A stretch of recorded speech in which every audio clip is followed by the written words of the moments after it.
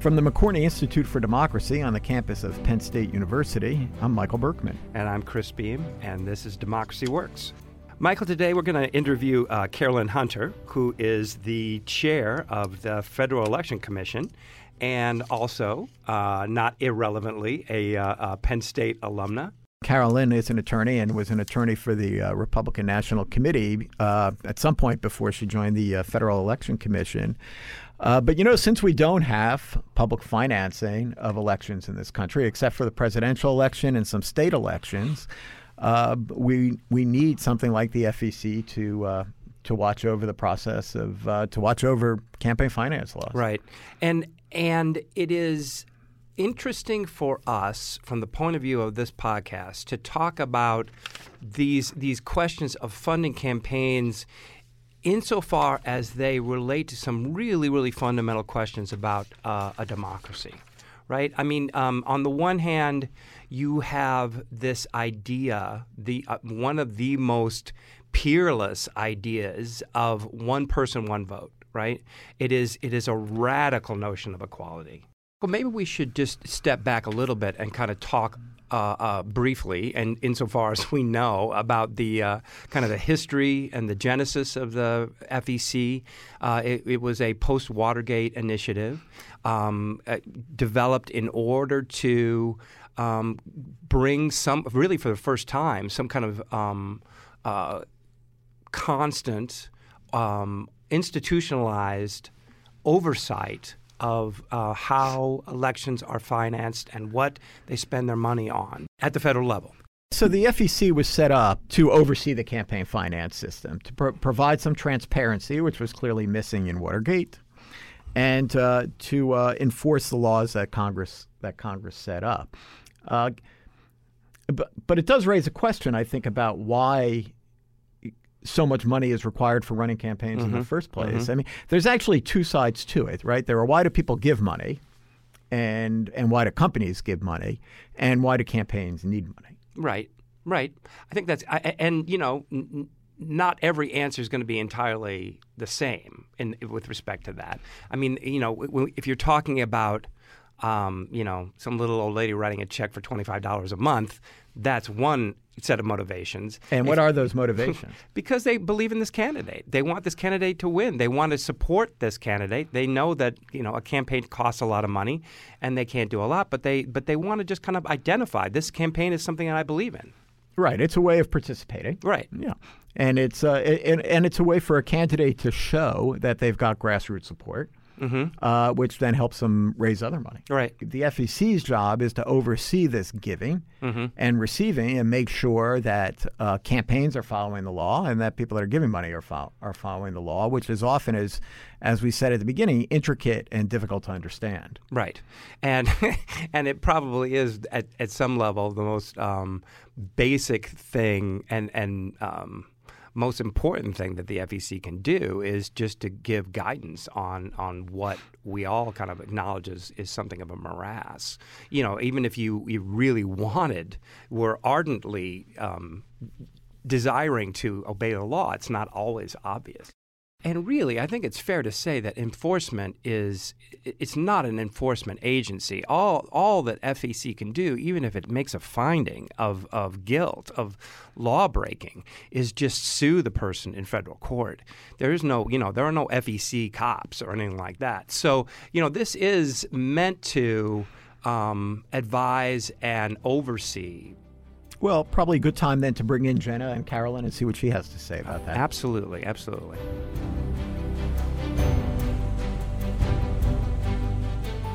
This is Jenna Spinelli, joined today with Caroline Hunter. Caroline, thank you for joining us on Democracy Works. Thank you, Jenna. It's great to be here. So as I was telling people about this interview, several folks mentioned to me that I should ask you about voter suppression and voter fraud, which I think maybe speaks to a misconception that's out there about the Federal Election Commission and the work that the organization does. So can you start off by maybe setting the record straight about the organization and its work and its mission? Yes, thank you, Jenna. You're correct. A lot of people think that the Federal Election Commission has jurisdiction over election administration. which, as you know, it does not. States' elections are run by the state government and local governments, and the Federal Election Commission has jurisdiction over federal campaign finance laws. So laws and regulations governing the raising and spending of money in political campaigns. Can you talk a little bit about what the kind of day-to-day work of the commission looks like? Yes. The commission receives a lot of complaints from the public, people who are watching campaigns and have a concern that somebody may be violating campaign finance law. So they'll file a complaint with the FEC. The FEC will get an answer from that party and then make a decision, what we call an enforcement case, a matter under review, as to whether or not that person violated campaign finance law. That's the bulk of our work. What type of things do you see in the complaints? Are there trends or particular things that members of the public tend to latch onto or be on the lookout for specifically? Yes, there are trends that happen in each cycle. About 2 cycles ago, the trend was we received a lot of complaints about an area that we called testing the waters. So it's presidential candidates who were out speaking about issues, and the allegation is that they weren't properly reporting monies once they become candidate. And so that's something that we got a lot of complaints about in the last cycle, and we're actually still working through some of those now. It just so happens we're back again with people testing the waters or potentially testing the waters for the 2020 presidential campaign. But yes, there are trends and things that we see an uptick on certain kinds of issues. And what does the timing of all of this look like? How long does it take from the time someone files a complaint until a decision is actually made and any penalties are kind of levied, so to speak, against a campaign or whoever is involved? So on the advisory opinion request side of things, there's a statutory 60-day deadline to provide answers to the public. And so that does happen pretty quickly. If it's related to a campaign, we're required to give that decision within 30 days. So those happen very quickly. There's a lot of other areas of our agency that happen much more quickly. The enforcement division, that does take more time. And unfortunately, it could take a number of years from the time a complaint is filed until a decision is made. Some of that is good news because there's a lot of due process afforded in the process. So the person who is in receipt of the complaint will have time to file a response. Sometimes there's an investigation, and those investigations tend to take some time. And so in those longer window situations, so it is the case, I imagine, at least sometimes that the election has happened, a candidate has either won or lost, kind of regardless of what happens with this violation. So how does that play into the work that you do, if at all? It would be very difficult to make a decision before an election. Most of the complaints are filed just before the election, and sometimes they are filed for political reasons. So somebody will file a complaint, and at the very same time, they'll file a press release to try to bring some kind of implication that somebody did something wrong. They're often their opponent. So those things almost invariably will be finalized after the election, unfortunately. And I know that there are 2 vacancies on the commission itself now currently, right? Yes, that's correct. What impact does that have on the work that you do? As you know, the commission has 3 members of each party. So in a full commission, there's 3 Republicans and 3 Democrats. Right now, we have 2 Republicans and 2 Democrats. So one of the good things about the commission that I actually favor is that for any decision to happen, you have to have 4 votes. So by definition, under the statute, that decision has to be bipartisan. And a lot of people don't like that about the Federal Election Commission. I actually do. I think it prevents one party or another from taking over the operations of the commission, and I think it's something that the government should consider doing more often because, again, it requires bipartisanship.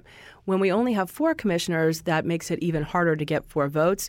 If you look at our record, most of the decisions are bipartisan. Some of the bigger issues, the ones that you probably read more about in the paper, do split, and people call that a deadlock, and that's a 3-3 decision, or now often a 2-2 decision, and that's largely because of different ideologies behind interpreting the law. The Republicans generally are more libertarian, less interested in regulation, more interested in following regulations that have been clearly noticed. So the public has a good sense of what the rules are before the game starts. The Democrats are, I think they would agree if they were here with me today, they're more likely to be more pro-regulatory. They're a little bit more willing to read regulations more broadly than we are. And so that ideological disparity sometimes makes it hard to come up to a consensus vote. So you mentioned before that you wish that more parts of the government could operate in this bipartisan manner, like the FEC does. Are those conversations that you've had with your colleagues, or is it something that you feel like you could have an influence on to kind of move the needle in that way? I'm specifically talking about commissions, and I think when you have a sort of a separate independent commission, I think it does make sense to frame it in this way. Of course, the laws would have to be changed in order to do that, and I think a lot of my colleagues agree that it's a good way of going. I know a lot of academics don't necessarily like the idea. They prefer it to be an odd number so that there aren't deadlocks. But I tend to disagree. There is a commission, as you may know, called the Election Assistance Commission. I was a member of that commission just prior to being at the FEC, and it too is situated in the same way. There are 2 members of the Republican Party and 2 members of the Democratic Party. You mentioned earlier that if you need 4 votes in order to move something forward. So in theory, that means if one more person leaves the commission, then what happens then? Then there would be a lack of quorum, and the commission wouldn't be able to operate as planned by the statute. Right. And that has to be kind of scary for you as the chair, right? Thinking about what happens. It doesn't look like that's going to happen, at least before the election, and probably not this calendar year. It has happened in the past, and so the docket will be on a standstill until new commissioners are nominated and confirmed. So you've been on this commission for 10 years, and I know in the middle of that we had the Citizens United ruling. Yes. Can you talk about how the commission's work has changed since that ruling? Yes. That ruling, along with a number of other rulings, have really enabled more, from my perspective, more people to become involved in politics. As you know, the Citizens United decision allowed corporations to run independent expenditures, which are ads essentially advocating for the election or defeat of a federal candidate.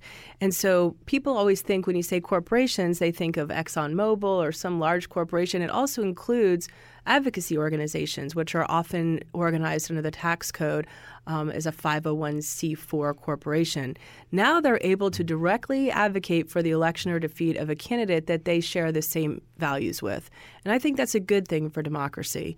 They, if they're 501c4s, they can only do a certain amount of political work, both under the Federal Election Commission jurisdiction and under IRS jurisdiction. So they are limited, but now they have more of an ability to affect elections and participate in democracy. And from your perspective, how has that changed the kind of day-to-day work of the commission? Well, it hasn't changed the day-to-day work, but I think it's fair to say that there are fewer regulations, and so there are fewer, complaints filed on those issues, and we've gotten complaints then on different ones. But certainly there's a whole swath of the regulations that were removed by that decision and others. Mm-hmm. Do you worry at all that some of the campaigns or the PACs or other organizations are becoming kind of too big to fail in terms of, you can think about J.P. Morgan Bank or even tech companies like Facebook. Even if you fine them a couple $1 million, it's going to be like a drop in the bucket to them. Do you worry that campaigns are kind of heading in that similar direction? They're certainly spending a lot more money, and each year sets a new benchmark. Which isn't really that bothersome. I think in some way you can look at it as more people participating in democracy. A lot of the money that's raised, especially by certain candidates, come from small donors, and they're raised often on their websites. So I think it's a good thing. I think answering your question about the fines, that is a concern for a lot of people, that they're willing to sort of, do things a little bit more aggressively because they're not concerned about the fines. That's certainly something some people are worried about. But from my experience, both in working at the Republican National Committee on campaigns and at the Federal Election Commission, almost everybody who participates in politics has the goal of electing their preferred candidate and following the laws. The laws are extremely complicated and complex. Elections are run, very fast-paced, often with a shell of a staff, and they're doing it very quickly. They are, again, in my experience, they are very much so trying to follow campaign finance laws. They consult with our analysts and our information division on a regular basis, and I don't think that they're trying to thwart the law. The FEC was a post-Watergate, kind of came about in the post-Watergate era, and the world in 2018 is very different than it was some 40 years ago. Do you think that your processes and how you do things have kind of kept pace with the way that the world and politics has changed over the past couple of decades? Well, I think that, the goal of campaign finance is the same. It's to shine light on people who are giving contributions to federal candidates, campaigns, party committees, and we're still doing that. I think it's really amazing in this country what we do. When we meet with people from other countries, they're just astounded that people actually give contributions and they're reported, and they don't expect anything directly in return. And so we should be very proud that we report, a lot of contributions, millions, and in this case, billions of dollars of contributions are reported on the public record almost immediately. So that hasn't changed at all. At the very beginning of our discussion, we talked about voter suppression and voter fraud and those types of things. And is there a kind of a companion organization that like the FEC to kind of look at those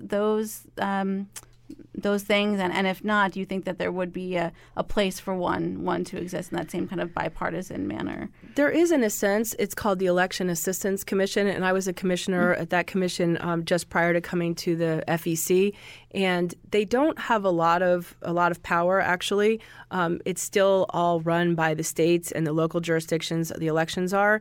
But they do have some ability to provide a clearinghouse of information for state and local officials, and they have done some studies to try to illustrate some of these issues. I don't think that the federal government is the proper place to give a lot of authority to those issues. I think it makes sense to allow state and local governments to run elections. Each state is different. They all have different issues. Some are more rural, some are more, and it makes a lot of sense to me that the local officials are running their own elections. So, Carolyn, we hear a lot of people talk about dark money. Can you explain to us what that is and how it ties into the PACs and the 501c4s you were mentioning earlier? Yes, if I could take a step back. So a lot of people are disappointed with the Citizens United decision because they say it brought a lot of spending that isn't disclosed. And I'd like to just address one part of that. Super PACs did come after Citizens United, but super PACs are political committees. So every dime in and out of super PACs are reported to the Federal Election Commission. You can go online and see everything that they're doing because they are, by definition, political committees within the jurisdiction of the Federal Election Commission. Another thing is independent expenditures that we talked about earlier. Corporations can now run independent expenditures directly advocating for the election or defeat of a federal candidate. People who do that have to file an independent expenditure report with the FEC and note that they did that. They have to file it within 24 or 48 hours, so it's a really quick turnaround for them. A third category is what you call dark money groups, and that's 501c4 groups, which are also now able to run independent expenditures and do some political activity that they largely were not able to do before. So as I said, I think that's a good thing for democracy. The issue that people have and why they call it dark money is because the donors to those organizations are not reported to the Federal Election Commission. And the reason why is they're not political committees. They're organizations that are generally an issue advocacy organization, like the National Rifle Association or the Sierra Club. Those organizations may decide to run an independent expenditure, but their major purpose is not political activity. And so if the FEC were to find that their major purpose was political activity, then they would be political committees, and all of their money in and out would have to be reported to the Federal Election Commission. One of the big debates right now on the FEC is when is someone a political committee and when are they not? And there's a case right now in federal court that will provide additional guidance on that issue. The Republicans on the commission are less likely to reach to broaden federal jurisdiction and regulate what we think are issue advocacy groups. There's a long line of Supreme Court precedent on privacy of donors for a variety of reasons. When somebody gives to certain organizations, they're giving generally for an issue that they care about. And our view is that the government shouldn't reach them unless they become a political committee. That's the jurisdiction of the FEC. Mm-hmm. So could we kind of playing this out, if more and more people continue to give to these 501c4 groups, I mean, it seems like that's kind of an incentive almost, like you can give to this and not have your individual name kind of attached to your donation. Wouldn't that be something that everybody would just kind of want to do and get on that particular bandwagon? That's a good question. I think people may do that if they prefer their name not to be disclosed. And a lot of people prefer their name not to be disclosed because they may be harassed by people who disagree with them. There's a lack of civility right now, particularly for people on a certain side of the aisle. When they give to certain organizations, they have blowback from that, whether it's in their personal life or their business life. So it is possible for that to happen. But remember, if you're giving money to one of these groups like the NRA or the Sierra Club, the bulk of their activity is not political activity. So you're likely to give to those kinds of groups if you care deeply about that issue. And often issues they intersect with politics. And so somebody, if you give to that group, they're likely to support a candidate who agrees with the mission of the organization. But I think that's a fair point. It's possible that people will start doing that. And my answer to that is they have the constitutional right to do so. And it also changes the commission's work, though, too. I mean, you're kind of reviewing and regulating in a much different way, right? If you're looking at these kind of bigger umbrella organizations as opposed to like individual donors. Well, we don't look at anybody until a complaint is filed. So somebody would have to file a complaint, and then it has to make it to a threshold for us to investigate. And our threshold's called a reason to believe. And guess what? That's another disagreement on the commission of what exactly does that threshold mean. And so if we get past a finding of reason to believe, then we may investigate a group. But in my opinion, it's a fairly high threshold for the government to be doing investigation on a private group. Can you give us a sense of who is looking at the commission's reports? Who's viewing? Largely, it's the press. The press is very interested in our reports. The minute they go online, they've already, distilled them in a million different ways. And a lot of the reports you're seeing now in this election season over how much somebody raised or how much more was it from last cycle, that's all coming from the FEC. So it's generally the press is looking at it the most. Thinking about the kind of election process as a whole, the U.S. goes to pretty great lengths to protect anonymity in the voting booth in terms of, it's taboo to ask someone who they voted for. But at the same time, we can go online and see who gave money to which candidate, which is a pretty good indicator of who they vote for. So how do you kind of square those two things, or should they be? I really like that question, and I actually haven't thought much about it in the past, but I think it's something to think about. There are a lot of people who are considering, do we want as much public disclosure because of people who are interested in their own privacy or because the threats that we alluded to in the past? But you're right, there is a difference there in the way we're treating people, and I think it's something we should think about. And then finally, how much interaction, if any, do you have with members of Congress and your work? Are you guys talking about issues or violations or things that are coming up? In my experience, members of Congress are not terribly interested in talking about campaign finance law. For one thing, we regulate all of their campaigns. And so they're always concerned when they talk. They just generally don't want to talk to us about those issues. And coming up with legislation that can be agreed on in this area is very difficult. So we haven't seen a bill move on the floor in a very long time. So members of Congress generally, in my experience, are not terribly interested in talking about campaign finance law. Does that have an impact on democracy, do you think? I don't. Stumper at the end. Yeah, exactly. Right at the end. I think that it would be useful for people to have more thorough conversations about campaign finance law on a deeper level than we're currently doing. Yes. Great. So we're going to end, as we always do, with our 4 Mood of the Nation poll questions. So thinking specifically about American politics, what makes you angry? It makes me angry that people don't listen to one another. What makes you proud? We live in the greatest country on the earth. You're doing really great on the lightning round, by the way. What makes you worry? It makes me worry. It's same as what makes me angry, that people aren't willing to have a thoughtful, engaging conversation with others, with people with whom they disagree. And then finally, what gives you hope? It gives me hope coming here to Penn State. I just met with a group of students who are phenomenal, really, really bright kids who are interested in the future, and it gives me a lot of hope. It's great to be in Happy Valley. Right. Well, we will leave it there. Caroline, thank you so much for joining us today. Thank you very much.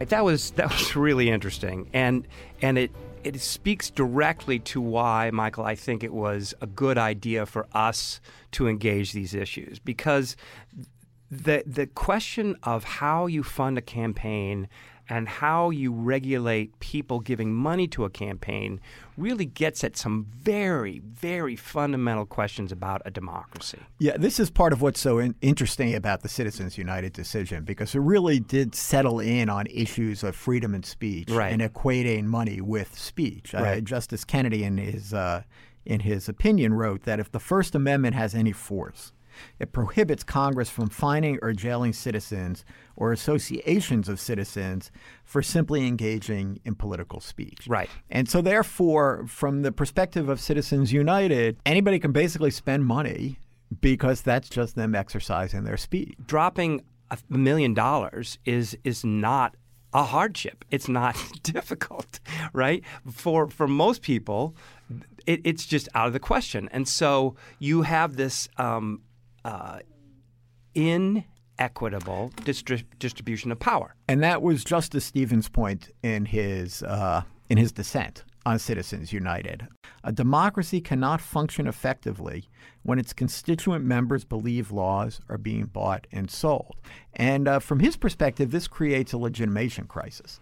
Even more fundamentally than that, you have two very fundamental principles, not just in American democracy, but in democracy period, that do not cohere seamlessly, right? You have, on the one hand, freedom of speech, and on the other hand, one person, one vote, right? So on the one hand, you say, listen, I, as a citizen, have the right to say what I want and to influence candidates and campaigns and issues the way I want.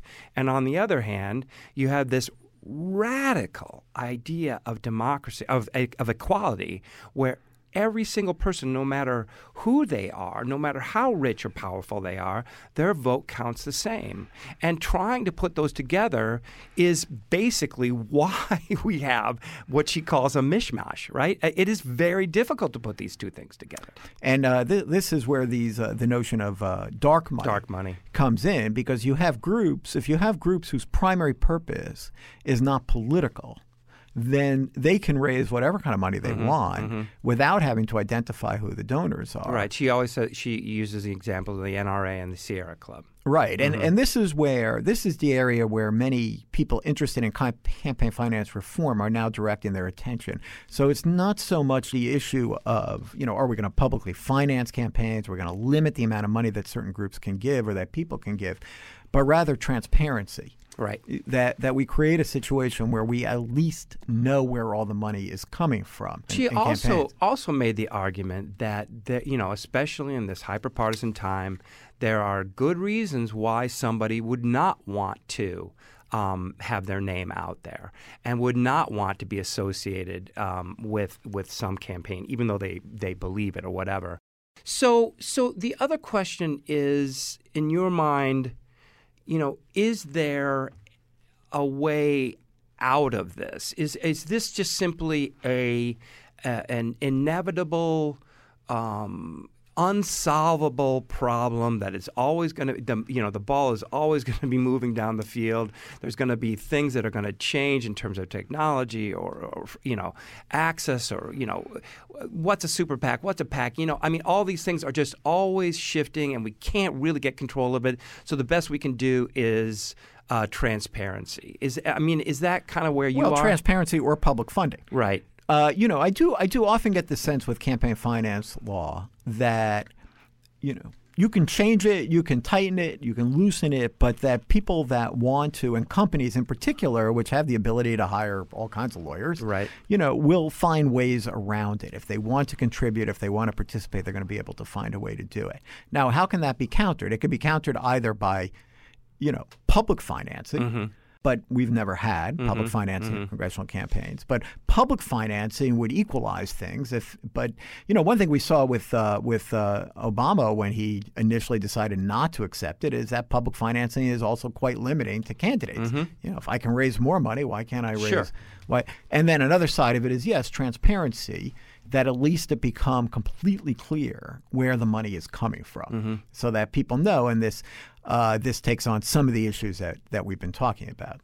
Yeah, I think I don't disagree with any of that. I think, at some point the job of legislation is to say, here is a legitimate legal use of money and here is an illegitimate use of money. And I think, nobody would say it's okay for me to put a $100 bill in the coat of a policeman and say you didn't see nothing, right? Well, true, but in the post Citizens United world, I think we just have to accept that campaign contributions have been equated with speech, and given that, it's going to be very hard to regulate. I think that's right.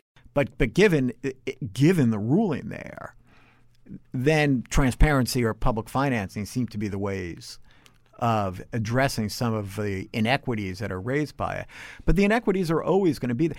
This is something, as I think you alluded to this before, this is something we see in a democracy all the time. Right. But, one thing I think is kind of interesting about the Beto O'Rourke campaign and why many people now talk about Beto O'Rourke for president or something. Right. Because his ability to get so much money through small contributions speaks directly to his ability to energize, mobilize, and gain support. It shows that his reach is well beyond Texas. They're out there collecting small contributions too through their website and then directing it to different campaigns around the country. It's created an entirely, and it may actually be that the most interesting activity around campaign financing now is coming in terms of these smaller contributions that can match these very large contributions coming from a smaller number of entities. Yeah, and there's something wonderfully democratic about that. Sure. Because it gives people an opportunity to participate beyond simply voting. And that's really Carolyn's argument. That's really where she comes down to. Yeah. And so there are these issues are ongoing, right? The question of transparency is going to continue, and if we are correct to frame this issue around these two fundamental principles of freedom of speech and one person, one vote, they're never going to go away. But it is something that as Democrats, small d, we just have to be cognizant of and aware how these things are playing out because they implicate the most fundamental issues of our democracy. Yes, and maybe that's a note on which to thank Carolyn, not only for coming in today, but for her work. Right. They are the only body that really stands between the public and candidates and parties, and they're doing important work in a democracy, and that's making sure that the rules are followed. Right, absolutely. All right, well, thank you to Carolyn, thank you to Jenna, and thank you all for listening. I'm Chris Beam. I'm Michael Berkman. And this is Democracy Works.